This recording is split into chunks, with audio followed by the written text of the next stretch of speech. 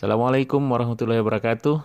Di edisi Belajar Bersama Korpu kali ini, kita akan diskusi tentang kegiatan yang kami lakukan di awal September, tepatnya tanggal 2, hari Senin, Sprint Review Account Management Amuba atau AM Amuba.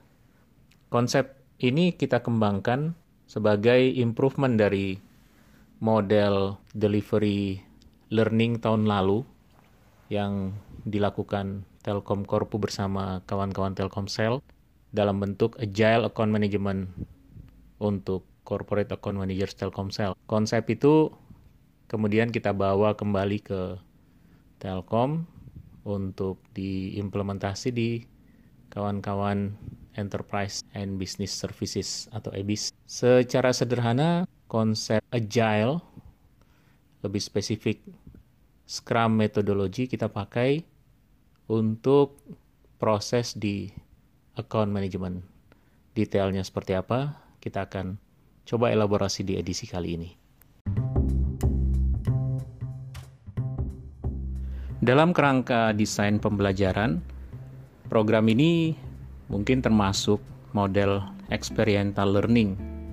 Jadi, belajar itu atau knowledge itu didapatkan berdasarkan pengalaman real, pengalaman langsung di lapangan, bukan berdasarkan teori yang dibangun dari buku, literatur, dan bukan juga berdasarkan konsep ideal yang diharapkan. Nah, pendekatan experiential learning bagi account management itu coba kita kombinasikan dengan model development digital services. Jadi kalau ditanya, kok tiba-tiba di account management pakai Scrum metodologi, bukankah Scrum metodologi itu lebih banyak dipakai untuk pengembangan produk atau lebih spesifik pengembangan perangkat lunak? Ya, jawabannya bukan hanya program experiential. Jadi konsep experiential di Scrum itu yang kita pakai. Karena kalau kita lihat ke Scrum Guide, sebenarnya pilar dasar dari Scrum itu atau pendekatan dasar dari Scrum itu kan experimentation. Lebih spesifik dia experimental control process nyebutnya kalau di Scrum Guide itu, atau berbasis empiricism. Nah, itu kalau kita bandingkan dengan konsep experiential learning, ya sebenarnya 11-12 lah. Sama-sama konsepnya dapatkan pengetahuan dari pengalaman. Oke, bagaimana menggabungkannya? Nah, ini menarik karena desain kita memang tergantung dari analisa terhadap partisipannya ya. Jadi bukan hanya terhadap business needs-nya, tapi partisipannya juga. Bagaimana analisa dilakukan? Kita bahas di sesi berikutnya.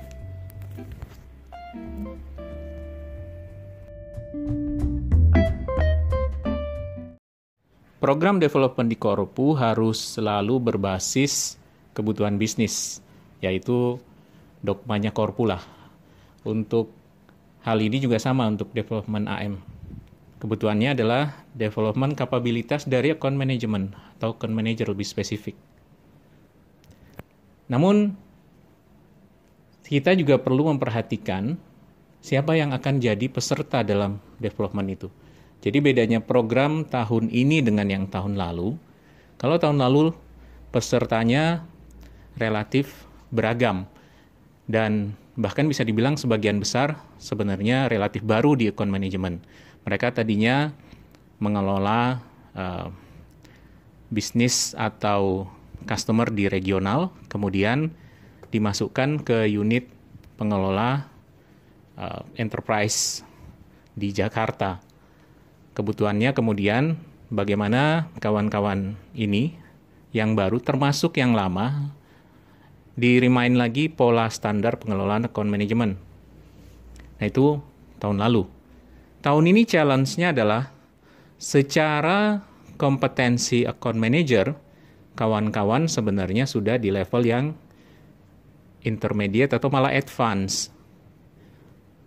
Kemudian yang jadi gap adalah bagaimana kawan-kawan bisa mentranslasi kebutuhan customer ke dalam layanan yang diberikan oleh Telkom. Jadi perbedaan dalam desain dipengaruhi tidak hanya identifikasi terhadap kebutuhan bisnis, tapi juga identifikasi terhadap peserta program development itu sendiri. Programnya kemudian kita kemas. Tahun ini lebih banyak ke mode eksperientalnya. Briefing, kemudian pembekalan atau kita sebut bootcamp. Tahun ini tidak sama sekali kita bahas account management. Yang kita berikan di bootcamp adalah bagaimana mereka menjalankan cara bekerja digital way of work. Bagaimana program itu dijalankan, kita akan bahas berikutnya.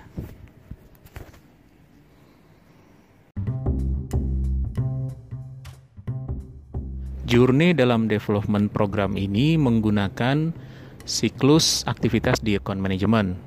Jadi standar proses account management atau siklus di account management terdiri atas account planning, kemudian developing proposal, kemudian negosiasi dan dealing proses dengan customer, dan delivery services atau solusi yang mereka berikan, serta proses payment atau pembayaran. Yang spesifik di sini dan yang berbeda dari mungkin program development experiential learning account management lainnya adalah kita memasukkan role, kemudian artefak, rules, aturan-aturan, dan event-event dalam Scrum methodology. Jadi account manager tidak bekerja sendiri, mereka bekerja dalam squad-like team. Jadi tim kecil yang kita kalau dalam model digital disebutnya squad, yang terdiri dari account manager yang dalam konteks Scrum lebih berperan sebagai product owner, kemudian development teamnya kalau di account management team itu ada role sebagai technical support dan ada role sebagai administration support. Nah, itu kita bentuk. Kemudian ritual Scrum-nya dijalankan. Jadi mereka menjalankan cycle account management yang tadi, yang account planning, kemudian proposal development, dan seterusnya itu menggunakan event atau ritual-ritualnya Scrum. Jadi dilakukan sprint planning misalnya, mengidentifikasi backlog. Backlog itu item-item yang harus mereka selesaikan sampai dengan terpenuhinya kebutuhan customer misalnya. Kemudian dilakukan sprint review untuk melihat yang mana yang sudah selesai dan yang mana yang belum. Kemudian daily stand up atau daily scrum. Kemudian sprint retro. Jadi menginsert atau memasukkan role, kemudian rules, kemudian artifak dan event dari Scrum itu yang kita lakukan di program development ini. Filosofinya adalah karena mereka melakukan proses account management dengan customer, dengan output atau outcome yang diharapkan mentransformasi bisnis customer menjadi bisnis digital, maka idealnya mereka juga melakukannya dengan cara-cara sebagaimana kawan-kawan di dunia digital bekerja. Jadi mulai dari cara mereka bekerja, cara mereka melakukan perencanaan, cara mereka melihat bagaimana produk itu dikembangkan, itu merefleksikan pendekatan yang sejalan dengan misinya tadi. Dan kalau kawan-kawan ingat ya, itu kan misinya Telkom juga kan. Bagaimana Telkom menjadi sokoguru pengembangan digital di Indonesia. Bagaimana artefak dan ritual atau event itu dijalankan, terutama sprint review yang kita lakukan di awal September ini, kita bahas di sesi berikutnya.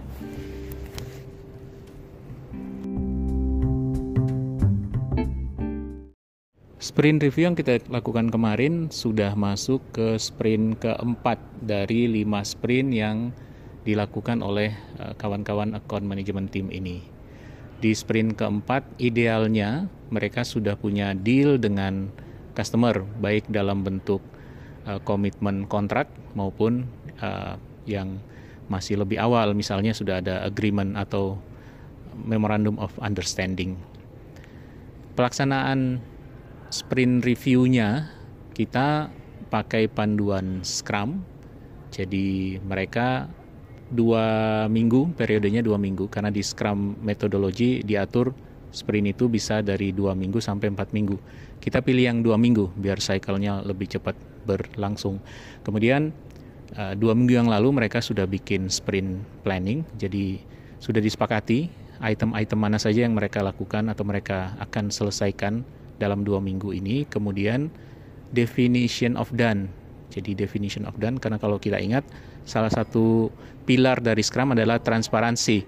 Nah, definition of done inilah salah satu artefak atau salah satu elemen yang menunjukkan proses transparansi. Jadi semua orang tahu yang disebut selesai itu apa indikatornya atau apa buktinya atau apa dokumennya. Nah, di sprint review ini kita mengidentifikasi dari sprint backlog, istilahnya daftar kerjaan yang sudah jadi komitmen tim untuk dilakukan dalam 2 minggu itu yang mana saja yang sudah selesai.